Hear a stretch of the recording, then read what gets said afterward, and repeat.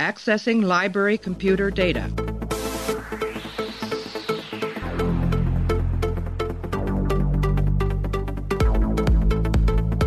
Out there are no saints. Just people. Hey everybody, welcome back to the show. Continuing our run through of Star Trek Deep Space Nine. Right now we're up to the episode called Valiant, the 22nd episode of the 6th season. First aired on May 6, 1998. Written by Ronald D. Moore and directed by Michael Vehar. In this episode, fleeing a Jem'Hadar attack aboard a runabout, Jake and Nog are rescued by a Defiant-class ship crewed by an over-eager Red Squad cadets who are biting off more than they can chew. I didn't really like that description, I don't think. Anyway, we're joined by Clay. Clay, how are you? Listen, I'm starting to feel like I'm in some sort of monkey's paw situation because I don't want any more romantic relationships. Quark's got to keep it in his pants. Let's not go down this road. It feels like it's getting towards the end of the series where it's like, well, who else can we put together?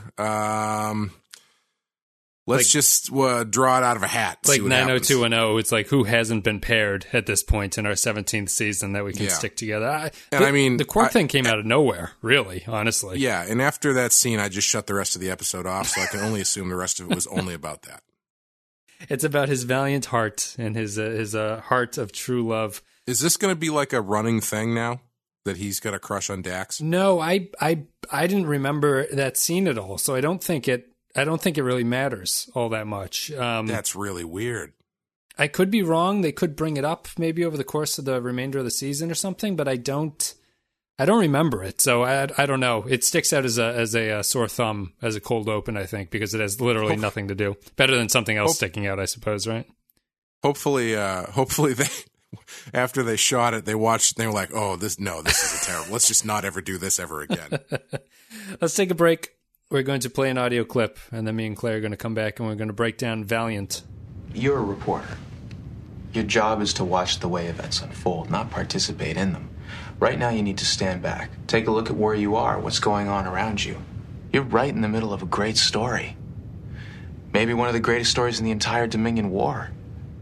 First thing to say, Clay, the Defiant-class ships have excellent names. I like Defiant, yes. I like Valiant, yeah. I like the whole thing that they've got going on with their names. But the serious thing that I wanted to, sort of a minor point that we can kick off, but I think it's really interesting. Maybe this is kind of a controversial opinion. Let's see what you think. The destruction of the Valiant is the best starship destruction across all of Star Trek, including movies and everything like that. I would be inclined to agree with you. You talking like just how it was depicted, or sure, are you talking like everything about it? The events the events that go into the destruction of the ship, I guess. So ignoring like the plot and things like that, but just the way that it's shot, the way that it looks, and the sort of feeling that it evokes from seeing the ship get destroyed. Yeah, no, in that case, I would probably agree because I thought it was really effective and really well done, and I was legitimately shocked that they killed everybody. I thought it was good. You know, I don't know what I was expecting to happen, but I was not expecting them to just completely get wiped out. Yeah, it's an interesting thing. I think just we'll get more into the tone later on, but I just thought like it looked really unique. It didn't look like anything Star Trek had done. The way that the escape pods kept getting picked off by the Jem'Hadar warship as they were launching out was pretty brutal. Like it, and then the destruction of it itself blowing up looked very good for a Star Trek thing. They obviously put a lot of work into it. And I think it's actually the right choice that they put a lot of effort into that, because I think that it ties in nicely with the episode itself. But what'd you think of Valiant, the episode? I thought it was great. I really liked it. I was really surprised by it. It totally caught me off guard because I had, in the first 10 minutes or so, you usually get a pretty good idea of what these episodes are going to be about, whether it's from the cold open or from like the next scene or so. And I was just like in the process of rolling my eyes harder than I ever could roll them before when they were like, "Oh, we're going to go meet the Grand Nagus and shit." Did you think it was going to be a Ferengi episode for a little bit? Yeah, I just assumed that it was. Yeah, I didn't know anything about it. So when they got attacked and then they got picked up by the Valiant ship, and then it turned out they were when they got picked up, my first thought was, "Ooh, I like these uniforms." But then once they realized it was once they revealed it was the Red Squadron, I was like, "Oh, okay, they're all cadets. I get it." Yeah. Do you remember them?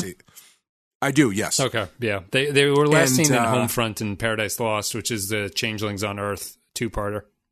Yeah, it's funny because I really liked the. I don't remember what the designations are, but for lack of a better term, the engineering class uniforms with the yellow on top. Yes. I liked those a lot, and they really stood out as being interesting uniforms. And then once they went under the bridge and I saw the red version, I was like, oh, yeah, this is what Nog was wearing for like 2 seasons because he was a cadet. Yep. Which made me like it a little bit less, but the yellow ones still look good. They look good. They look a little bit like painter uniforms to me. Like they're sort of that color gray is they're very and sort of baggy in a way that the other stuff is not baggy at this point. But yeah, they look unique, and I'm sure after you saw the Negus thing, you were relieved that it was an episode filled with basically child actors who were going to carry. Honestly, I thought they were pretty good for the most part. I thought the acting really fell off during the battle sequence, and I don't know whose fault that is, whether or not that's the director's fault or what, but I thought everybody got really stiff, especially that woman who was the commander. I thought she was terrible in that scene. I thought she's the weakest of the actors, actually, but I think she has the hardest role to play. And I think this is going to be one of those, I don't want to say this is like the Royale for me, but I have a weird, how you think about this episode, I think ties into whether or not you think that what they're doing as actors is intentional. And if it's intentional, is it saying anything? And I guess to that point, where they are, like, the acting sort of falls apart in the battle sequence at the end, is that supposed to be a representation of children cracking under pressure, of realizing, like, what's going on around them? For me, no, because I didn't feel like that's what was happening. Everything just felt really flat. Like, the thing that I kept thinking to myself as this stuff was happening was, there should be more intensity here. It should go either way. It should be either they're really intense about the situation and they're trying to keep it together, or they're cracking. And I just felt like it was really flat. Like it felt to me like actors who didn't understand exactly what was going on in the scene that they were doing. So if it's, I could understand it being, if this was like your first time on a Star Trek show and all of a sudden they're like, yeah, you're under attack. Okay, now shift to the left. Okay, now shift back to the right. Don't worry, we're shaking the camera. It looks like you're getting destroyed. It looks great. Like, I can see guys. that. Yeah, I can see that being tough. Like, the first time you had to do old school CGI acting, and it's just like, okay, now look at the tennis ball. So I feel like they didn't really give me a lot at the end. But aside from that, I thought the guy that played the captain, I thought he was really good. Yeah, he's good. And I think the female cadet who cracks earliest and talks to Cisco is the best, actually. Yeah, she was good. Yeah, I liked her. I think it gets a little weirdly fascistic, and I guess that's kind of the point, but it just kind of came out of nowhere towards the end, so that was a little bit weird. But overall, I thought the story they were telling was really interesting. I thought the using the Red Squadron thing, and also the fact that this dude was now the captain and could give Nog a rank, is a perfect way to exploit his desire to, A, fit in, and B, be a Starfleet officer. Yeah, excel. So that whole thing, him going on to their side so quickly, made sense to me. I thought Jake was really wasted in this episode because they make a big show out of him being like the journalist, but he doesn't really do anything. Like, he's never doing any journalism. He's just sort of like hanging around. I would argue that him getting that girl to cry is journalism. He's trying to figure out what's going on. He sort of walks into it in that she seems like a time bomb who's ticking, like she's just waiting to break. So he doesn't have to ask any hard questions to get her to splinter. But I think that's their attempt at journalism, is that sort of him digging around and asking questions, even if he's not reporting on it. I was kind of turned off by this when they have that scene where they're like, we completed our mission, but if we're going to go in and destroy these guys, and he's like, hey guys, you all know me because you all know who my dad is. Yeah. My dad would never do anything like this, so you guys probably shouldn't do it. If I was them, I would have been like, throw this asshole in the brig. Get them the fuck out of here. What's I'm very conflicted about this episode. I like it a lot. I feel like this is I feel like this one is one of those great episodes that just isn't pulling things together quite enough at the end of the day. I guess I'll open it by, what is this episode about to you? Like, what are they saying here? Because I think one of the problems for me is that I'm not clear what the episode is trying to talk about. Because to me, this seems mostly like it's a Lord of the Flies Star Trek episode. And it's supposed to be what happens when children, basically, or like naivete takes over in a wartime effort, and it's kids who don't really know what's going on, and they're trying to play the hero, and they're not sure what it actually takes to be a hero, the way that Cisco is. And I feel like they wanted to go down that path, but I feel that they did not stress the fact that they were kids enough. To me, it just felt like young people playing Star Trek officers, and it wasn't like they were kids who were in a bad situation trying to stick to the rules that they knew, like, this is how we're supposed to act in this situation. So it doesn't come across as the tragedy, ultimately, that I think it's supposed to be. And I think that's kind of the biggest problem with it. But did you have any thoughts about that? Yeah, it felt like they were kind of trying to go, I mean, especially from the way it ended, it felt like they were trying to go for the naivete and the blind loyalty kind of thing. But, as much as I was going like, okay, I see what they're doing, especially like with, what does he say at the end? He says like, he may have been a hero, he may have been a great man, but he was a bad captain. I thought that was a really interesting line. Yep. But like, I don't think, for a second, let's take out all of these kids and replace them with fully ranked officers from Starfleet who are experienced. If the captain comes in and says, this is what we're going to do, no one's going to say no. Right. Like the same thing is going to happen, except the only difference maybe being they have a better idea of how to get out of the situation when it fails. And I can see real Star Trek captains in a Star Trek episode making the decision that this kid made, that we have to destroy this ship. Yeah, definitely. Yeah, I could see Picard making a decision like that. Absolutely. So that doesn't. I feel that they're underselling even Cisco. I think Yeah, Cisco definitely would.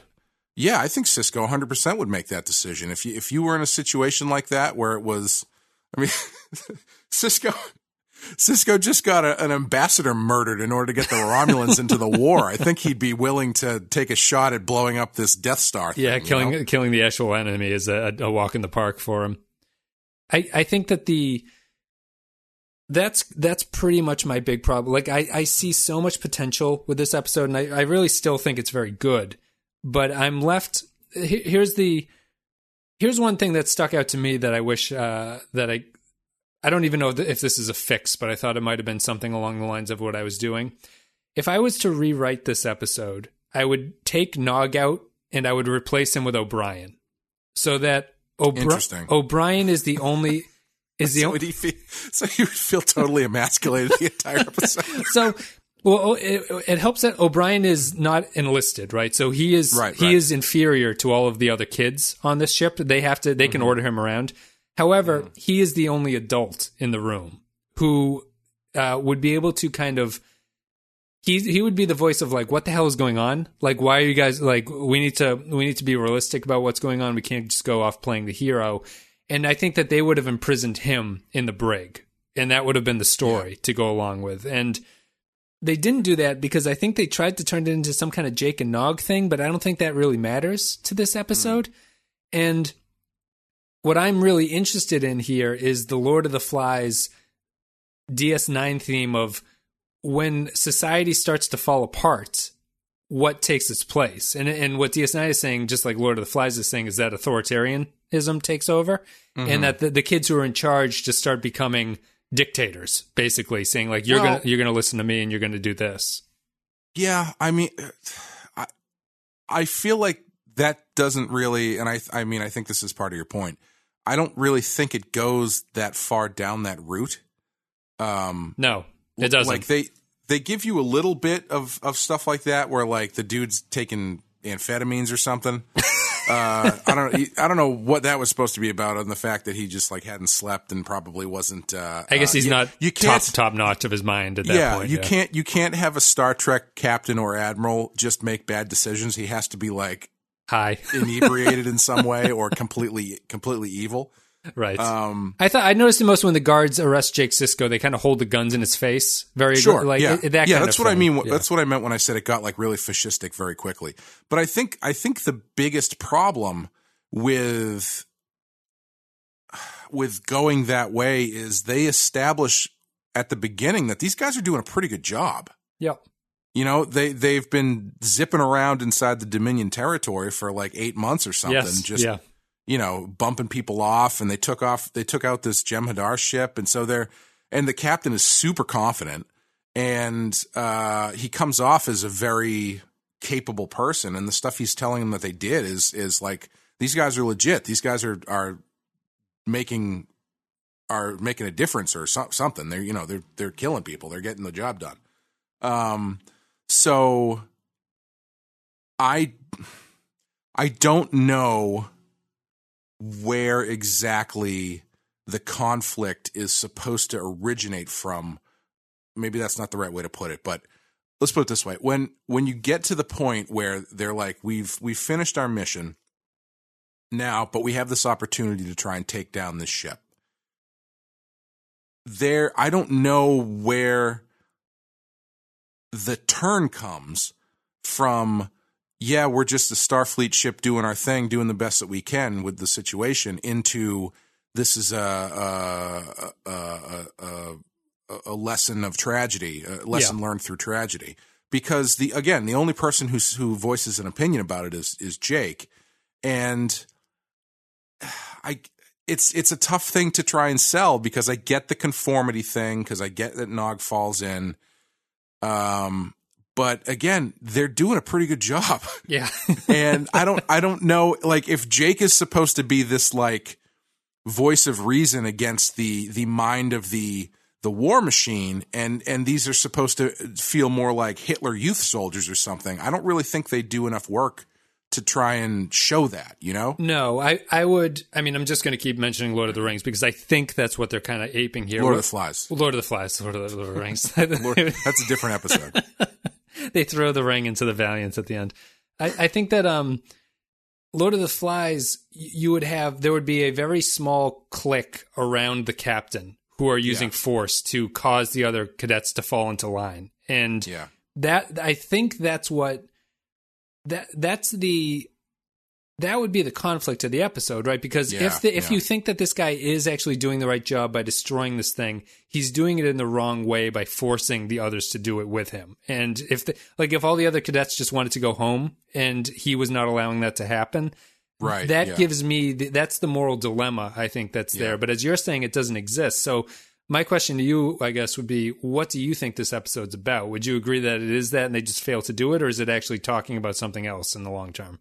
No, I think that's what it is supposed to be about. I just don't think they totally stick it.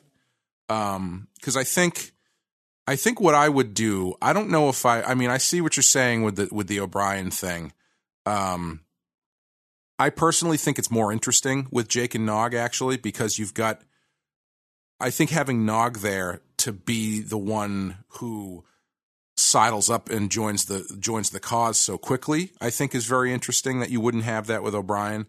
And I think Jake makes sense to be someone who on the outside who's not a Starfleet officer or involved in Starfleet at all, to be the counterpoint to it. I mean, they even call it out when they get there, when they're like, "Oh, you didn't follow in your dad's footsteps, huh?" Yeah, yeah. And you get some of it. You've got the stuff where the girl's crying, and the commander there is like, "There's no crying in Starfleet," or whatever she says.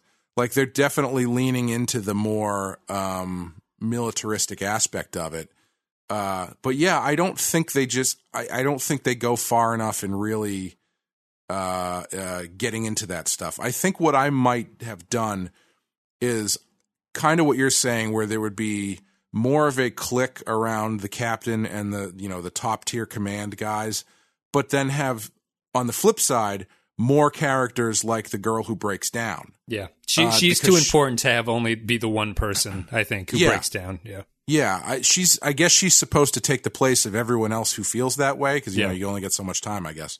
Excuse me, but you could have had more stuff like that peppered throughout the show, like when they're in the engineering room and I would say that whole montage where they're getting ready and everyone's very excited should have weird montage. should have been replaced with a montage of sad people. You know what I mean? Yeah, that montage kind of. I think that was an element that just didn't land the way they thought it was going to, because that montage felt like it belonged in like Starship Troopers, right? Where it's like these young cadets all suiting up to fight the enemy, and this like sort of militaristic, patriotic music playing in the background, but it doesn't feel like a satire. Yes. It just feels like a weird. Yeah, like the music wasn't even that patriotic or militaristic sounding. It was like quasi that. Yeah. I feel like you'd have to go harder in that direction. But like that scene in the engine room when Nog is fixing the warp drive, and the captain's like, "Well, what do you think, engineer guy? Will this work?" And he's like, "I don't know. Give it a shot, I guess." Yeah. Like if that guy had been like more exasperated or something, and he was like, "I don't know, I'm willing to try anything," and the captain was like, "I'm sorry, what did you say?" That kind of thing. Right, yeah. Where the captain has to like snap him into line. Like, these guys have been out here for a while. Clearly, I think that's what was missing. That stressor on the Valiant crew, I don't think was there. They came off as too cool, too competent, and too united. Definitely too united. Yeah. Yeah. And it's too bad, because even if they had, sorry, I don't mean to cut you off. No, go ahead. Even if they had the girl who cries reach out to Jake instead of vice versa, you know what I mean? Right. Yeah. If she just started like pouring her heart out to him instead of him needling her until she breaks, right, stumbling into it himself. Yeah. It's too bad, because I really like everything else that's going on, and I'm not even really that negative on it, but I think that it's almost, I'm asking you what you think it's about, because to me, it's almost not there enough to make me wonder if they're even trying to do that in a strange way. And I can't see any reason why they wouldn't do that. That's the only way to me that the story makes sense. And I think that it's a much better episode if I think about it that way. But like, unless they showed me the cut of this and all the bits that are on the cutting room floor are like the character building moments where the Valiant crew are sort of talking about this, it just seems strangely a lack of conflict there between anyone. And Jake's point, I feel like Jake doesn't even have a strong enough point there, because he's arguing against what seems to be a pretty decent idea to blow up this warship. They come close and they fail, but it's like, it seemed like it was a good effort. And I don't know. It's go ahead. Sorry, go ahead. Well, I was going to say, if even in that scene when they're like, "We're going to blow this thing up and it's everything's going to work smoothly," and he's like, "Hey, my dad would never do this." Even if his question had been slightly different and hadn't been, "Oh, my dad wouldn't do this," if it had been, "Well, what's your plan if this doesn't work? Because if my dad were going to do this, he would have thought 3 moves ahead." Right. And then, the reaction could be like, "Well, what do you mean when this doesn't work? Of course it's going to work." Like that sort of false confidence would come through, instead of Jake just sounding like a dickhead. You know what I mean, though? It's like there's, yeah. I even at the end, I liked that scene with Jake and Nog where Jake is in the sick bay where they're talking to the girl. Yeah, where he's asking him what he's going to write about and this stuff, and Nog is essentially saying like, "Yeah, print the legend." That's a weird. Let's come back to finish your point, and then I'll come back to that. I'll just try to remember. Well, I was just gonna say that whole scene even felt a little muddled to me, because I'm not really sure. This feels like an episode where Nog is supposed to learn something, or Nog is supposed to come out of this changed. Yeah, and I'm not really sure what he learns here, even though he's the one that delivers that message at the end of he was a bad captain. I don't know really what that means for him. I mean, I guess he's learned that there's more to command than just getting the pips. Sure. Like, I guess that's supposed to be. I find it more muddling because the thing that they keep hitting about just print the story, Jake, and see what people think about it doesn't. That seems like a weird lesson in journalism that isn't really applicable to this story, I guess. Like, I don't see it as morally confused enough where they just, at the end, they throw their hands up and say, just run the story and put the facts out there and see what people think.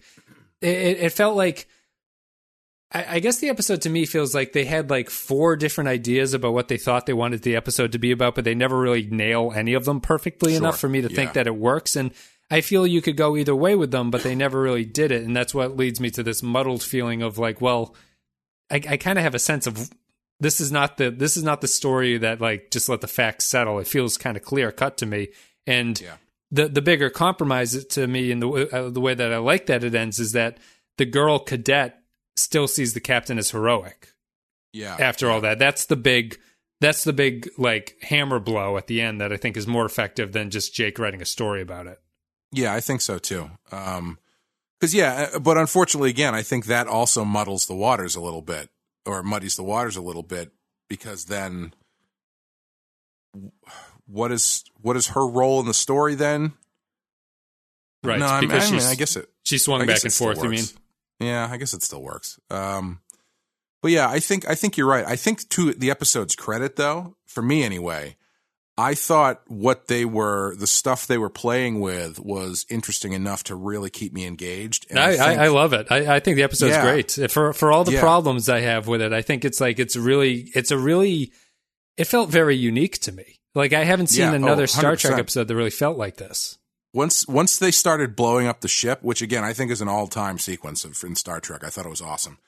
The thing I just kept thinking was like, is Nog secretly taking the Kobayashi Maru or something? Like I kept waiting for the shoe to drop, like the hologram thing to shut off and be like, well, see, Nog, this is why you have to make decisions for yourself or some shit.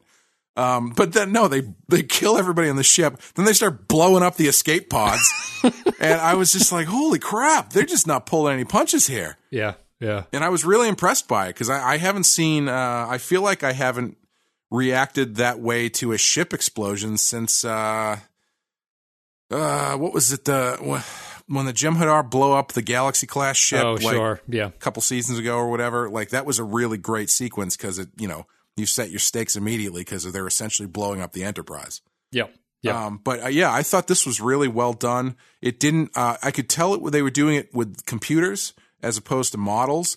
And I think that's, as much as I hate to say it because I love models, especially you get some motion with CGI that you can't do with models. Yeah, like traditionally you have that way of ships blowing up where it either all blows up at once or it's a slow motion thing where like one of the nacelles rockets off into space with the first explosion, and then like the top part just the body of the saucer section just blows out from both sides. It blows up like there are 3 different firecrackers at different times blowing up inside of it. This one, it's flying away and like pieces are coming off of it, and the ship, the escape pods are flying out, and those are getting picked off. I thought it was great. I think that it outside of the visual aspects, which I agree with you, and I think it's excellent. It's I think that what they sometimes fail to do, not just Star Trek, but everything when they do like a ship blows up sequence, is that you don't really get a sense of there's no like visceral emotion to the storytelling. A lot of the times I feel that way about the Enterprise D destruction in Generations. It's like, it doesn't really feel like anything. It feels like it's just an event that's happening. Here, what I really like is that it feels like a pretty normal Star Trek thing as they go about on this bombing mission, and they actually succeed in what they were trying to do. And you're like, oh my God, they actually blew up the ship. Except you don't say that. You just go, yeah, of course, they blew up the ship, and now they're all going to go home, and that's it. But then the ship survives, and there's this really excellent shift in tone where it becomes, they're no longer Starfleet officers. They become the kids at that point who have not thought 3 moves ahead like Sisko would, the good captain would actually have thought of. And just the Jem'Hadar ship evokes the Star Destroyer, right, from Star Wars. Yeah. Like, it's very similar looking, and as it's just pummeling the Valiant as it's trying to get away, it just felt very sad to me in a way that other starship destruction sequences don't. And it's like, there's the personal thing of the kids are all dying and everyone's blowing up and they've all totally failed. And it's just, you feel bad almost for the ship that it can't get away from this thing. Yeah, and it works on a lot of different levels. You know what I also might have done too? I might have ended this episode with Nog getting a promotion. Oh, interesting. Because I actually thought when I got to the end, I was like, honestly, for being the one who didn't know if he was ready for the job, he handled himself better than everybody else when push came to shove. Like, he fixed the warp drive, no problem. Then when shit started going down, he stuck to his post and was like, you know, way ahead of everybody else as far as what they were going to ask him to do. And then he's like, the ship is done. We got to get out of here. He saved some lives. He saved Jake. I think he would have been worthy of a promotion. And I think he would have had this really interesting thing. He wasn't just given the pips in that case. Like, he actually went through the but process even so, he earned them. But what he ended up having to do and what he had to be a part of in order to get them is really conflicting, you know? Yeah. Because it's not like he just put his time in and just made his promotion. He's like, no, it had to involve being the only survivor off of a failed suicide bombing mission. You know? Yeah, I think, guess, suicide bombing mission, if it's failed, it fails if he's still alive. Bombing, yeah. But you know what I mean. I think that works, and I think that the way that I would add that is that Nog would become a part of the command clique that's controlling the Valiant. Like, he would be invited into that inner circle. So his decision at the front of it is to do this bad idea, which is ties into he's just given the pips and then he decides to do this idea with them. Yeah. By saving Jake and the girl and fixing the warp drive, like basically being the hero by the end of it, he actually deserves the promotion at that point. Right. However, he still made the wrong decision in the first place. So you're left with this: is he a good enough man to be a captain? Question. And then, let's have this short little promotion scene or whatever. And then Jake comes up to him and they start talking. And Nog's like, "You're going to write about this, right?" And he's like, "Yeah, I'm going to write about it." He's like, "What are you going to say?" And he's like, "I don't know. What do you think I should say?" That's when if he says, just write the story and let people take, like, because there's. What is the story there? There either Nog is a hero or Nog is part of the problem. Right. So then you have that scene makes a lot more sense if there's some, gray conflict in there as far as Nog is concerned. Yeah. No, I like that. I think it's a good episode just by what it makes you think about, even if it fails at a few things. But I do really want to stress that I enjoy it. It's just, it has that one mega problem, I think, of not really embracing what it's about fully enough and really sticking to it. But outside of that, I think it's excellent. So let's take a break. We're going to play an audio clip. Me and Chloe will come back. We'll read some patron thoughts and give our final thoughts about Valiant. If he failed, it's because we failed him. Put that in your story, too. Let people read it and decide for themselves.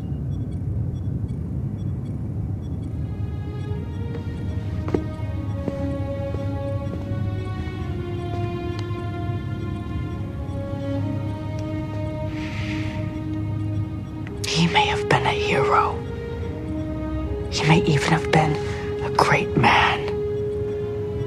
But in the end, he was a bad captain. All right, everybody. So if you enjoyed the content today, you can support the show at patreon.com/thepensky-file. $2 a month, you get extra stuff. There's extra podcasts, extra videos, Q&As, A&As, blah, blah, blah, blah, blah, all that stuff. And also the Captain tier gets a shout out. Special thanks go to Andrew Churlog, Ben Douglas, Bradley Killens, Captain Quark, Cardinal Doomsday, Christian Pouch, David K., Dwayne Hackett, Eric Johnson, Yarpy, Joint Mango, Kevin Reyes, Kyle Barrett, Matt Cutler, Matt Ross, Mike Burnett, Nathan Elliott, Neil Brennan, Nick Sergi, Robert Cummins, Russell Elledge, Samuel Custer, Grim Santo, Sean Spinobi, Tark Latif, Vault 13 Hero, and Will Yates. Thank you very much, guys, for supporting the show. Let's go to patron comments here, I think. If you're a patron and you support the show, you can leave your comments about upcoming episodes, and we read them on the podcast. Dwayne Hackett says, Valiant, Starfleet's arrogance at its finest. This episode not only raises more questions on who is actually managing Starfleet Academy and how are they not fired yet. Samuel S. says, 2 words for this episode, wasted potential. I really thought this was going to be Jake's finest hour, standing up to the crew of cadets brainwashed by their own image of each other. But no, he gets tossed aside halfway through the show, and the episode just sort of meanders for 40 minutes until everybody dies, 2 out of 5.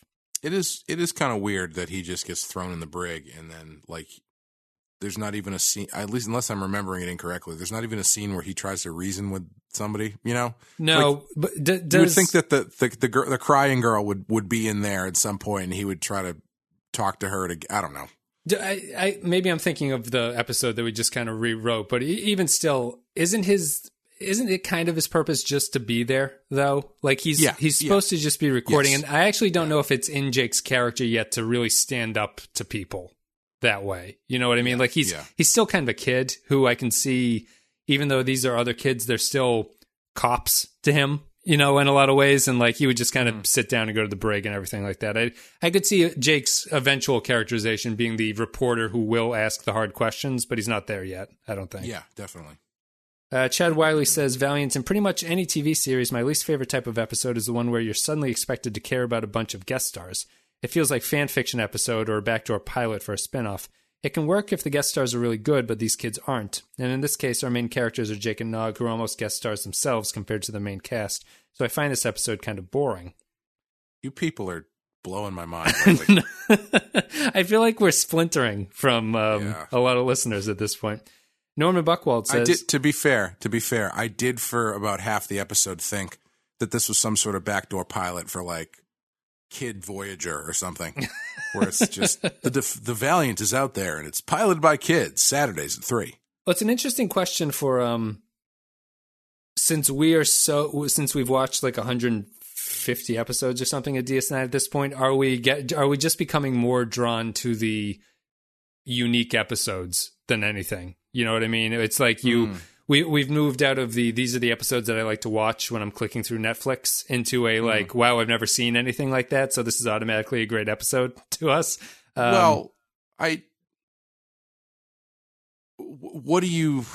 What's the flip side to this?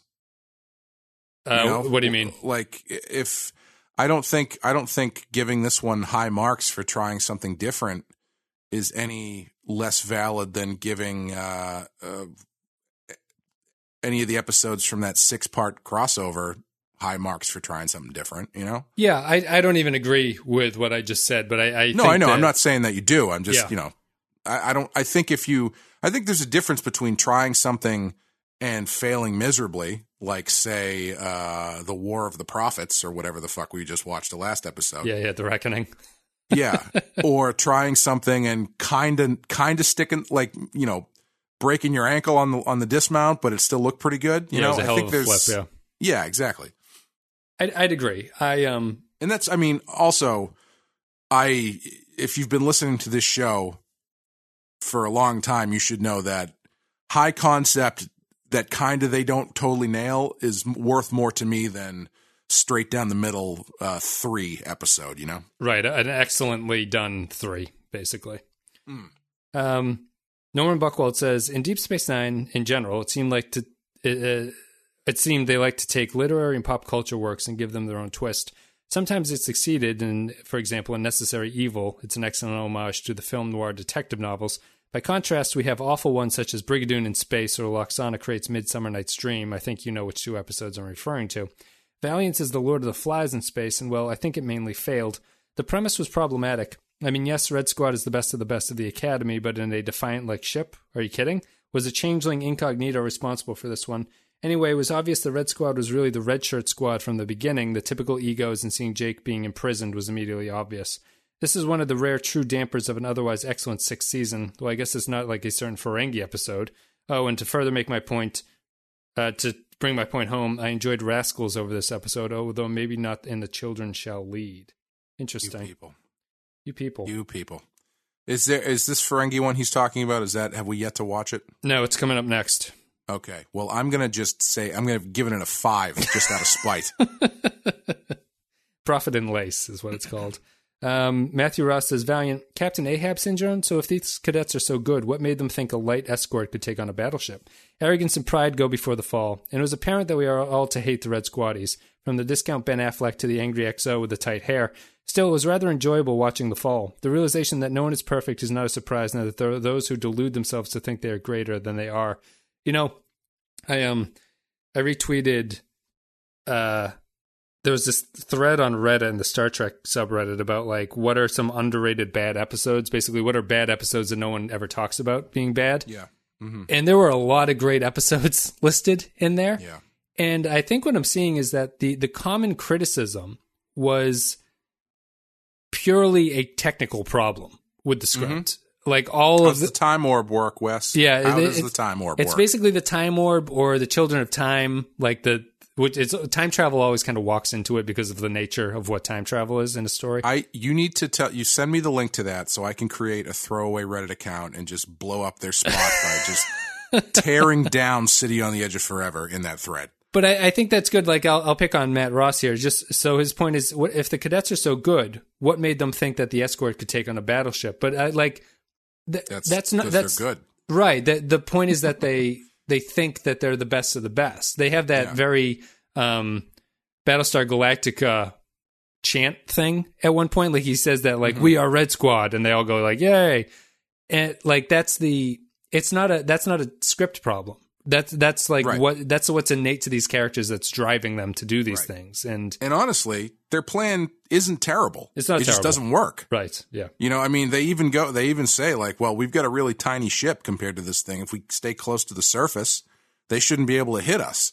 I feel like, isn't that exactly what Han Solo does in Empire Strikes Back, where he sticks to the side of the thing until they get rid of the garbage? Yeah, you fly down the little valleys that are in the Death Star for some reason, and you can take them out, and it works. It's fine. Yeah, I mean, it's a sound plan. It just didn't work.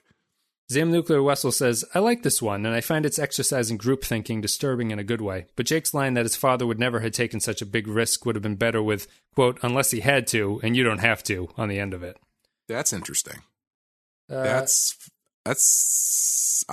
down with that. That's an interesting fix there. Yeah. Yeah.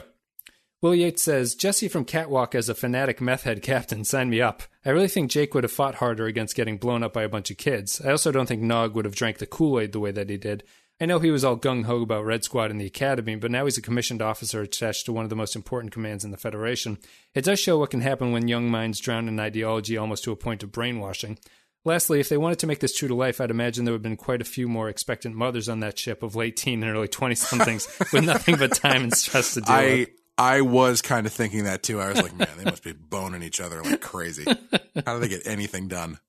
Cal Barrett says, for better or worse, this concept strikes me as a premise that could easily be turned into some teen Star Trek show on CBS All Access. The episode itself has to strike a balance in order to tell the story it wants, but I wish they amped up some aspects.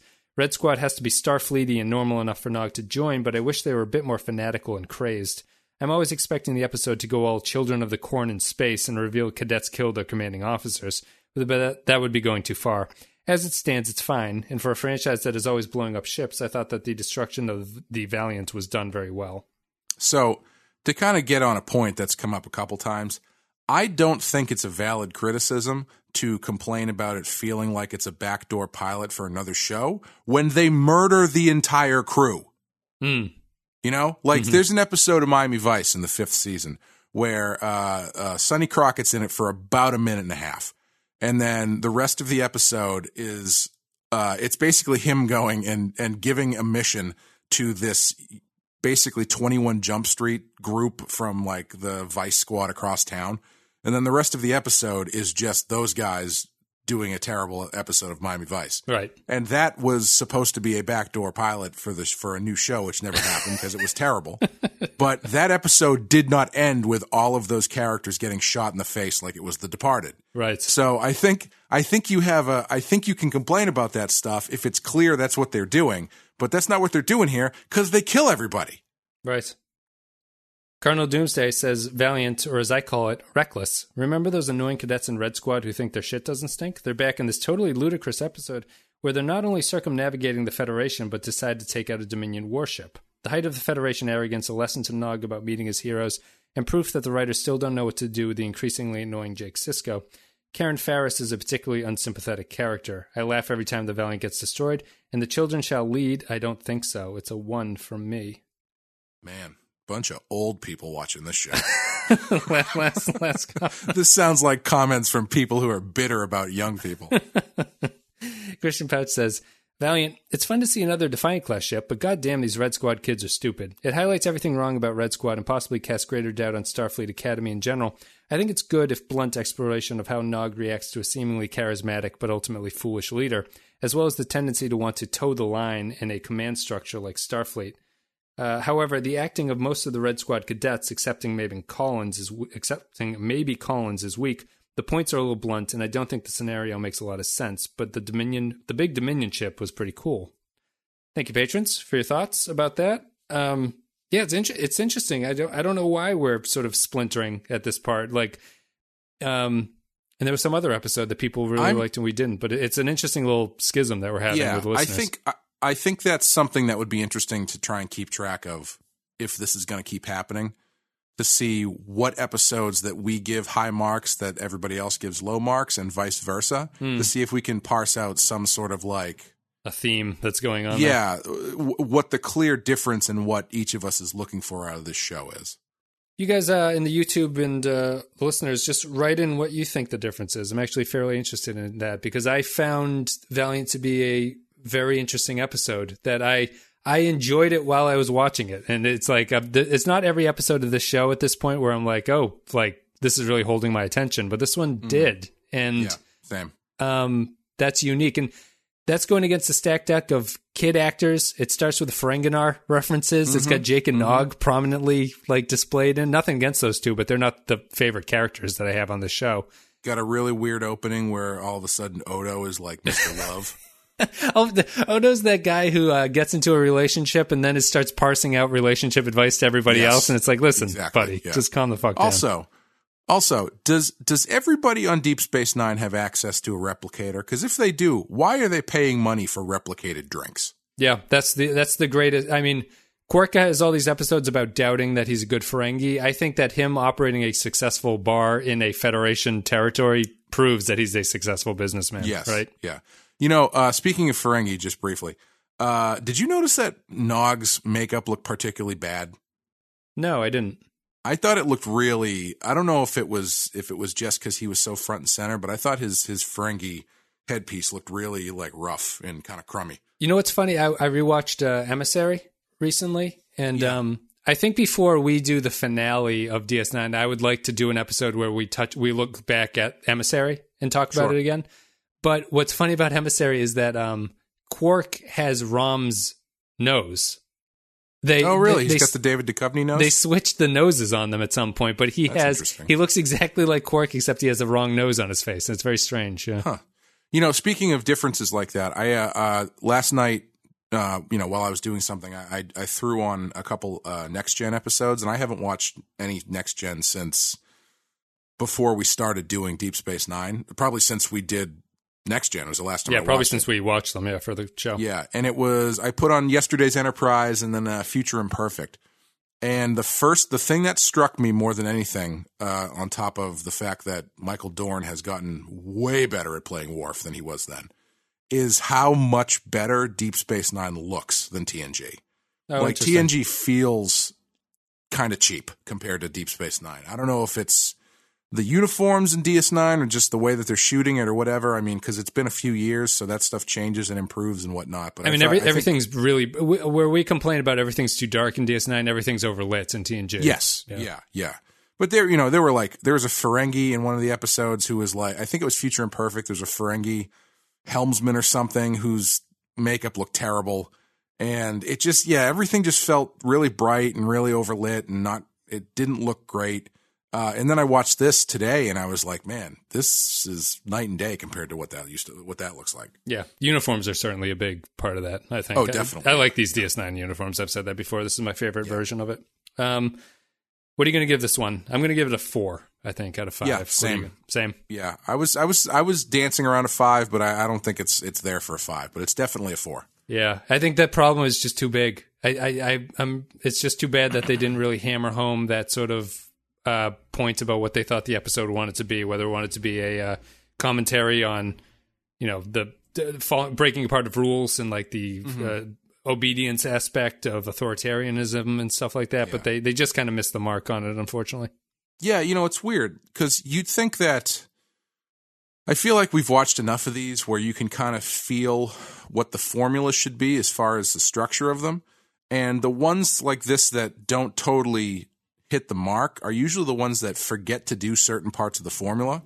And for me, I think a lot of this one was there wasn't enough setup for Nog and Jake before they get to this situation as far as like what their points of view on stuff is. Like they get a little bit, they're barking at each other about going to Ferenginar or whatever. Weird that's not the cold open. It's weird that they wasted 2 minutes on the Dax and Quark cold open for that story. Yeah, because I feel like if you had leaned into a little bit more this difference between Jake and Nog, where Nog is about the mission and about Starfleet and about X, Y, and Z, which then leads you into a little bit more about wanting to impress to possibly get promoted, blah, blah, blah, blah, blah. That leads you by the hand a little bit more into what happens. Jake has that line about he just wants to survive. He doesn't care about the. He has some line in it about he doesn't. It's not about the mission or anything. It's about Jake Sisko getting out of this alive, sort of. Yeah, and that's the difference between them, I think, at that point. Yeah. Yeah. I think leaning into that a little bit more would strengthen, I think, what the main theme is, or it should have been anyway. Let's put it that way. Yeah. All right, fours for both of us. Thank you very much, guys, for listening to the show. You can check out all the social media links down below, Facebook, Twitter, Discord, if you want to talk to us. Patreon.com/The Penske File is the best way to support the show. And as always, ratings and reviews are helpful. And if you are on Reddit or something and people say, what's a good Star Trek podcast to listen to? If you could recommend this one. What are some of the worst Star Trek podcasts that people don't talk about? Maybe that's worth creating a dummy account for and just making that topic myself and then posting my own answer into it. Clay, do you have anything you want to say? This goes out to Thursday. So Thursday. Yes. Yeah. So Thursday, Friday, Saturday, Sunday, Monday, Tuesday. Thursday will be there is 5 days left on the Bloody Hell Kickstarter. We just passed 22,000 today. Today being Tuesday when we recorded this, which is amazing. Again, this has been better than I could have imagined. So thank you to everybody. And if you want to get it, there's still one spot open for a guest spot on Badass, if that's something that's interesting to you guys. But yeah, if you want to check it out still, you got 5 days left. Head over to bloodyhell.com, BLOODYHEL1L.com. Yeah, this will be the I feel last. Like I'm turning into like a radio ad. BLOODYHEL. We got a lot of traffic on the Mass Bike here tonight. I'm looking at. Yeah, this will be the last podcast where you can mention that, Clay, because we're going to take Labor Day off. I have one interview in the can that I'm going to put up on Monday instead of a regular episode. So everyone, and then after that, I'll have taken the money and run. That's right. This is giving you long a head start before the next one comes out. So everyone enjoy the holiday weekend. It is Labor Day in the U.S. on Monday, so I will put up an interview with Bill from TrekFan4387 is the Twitter account. It's a Twitter account that does a lot of... That sounds like a fake Twitter account. It's me talking to a sock puppet. Bill does a lot of polling on the Twitter with Star Trek fans, and I was fascinated by some of the responses. So I got him on to talk about people rating Star Trek. We talked about Discovery. We talked about a whole bunch of stuff, and it'll be a good listen. I am inspired, though. So if you see an account on Reddit called TrekFan69 for you, talking about how terrible City on the Edge of Forever is, that's me.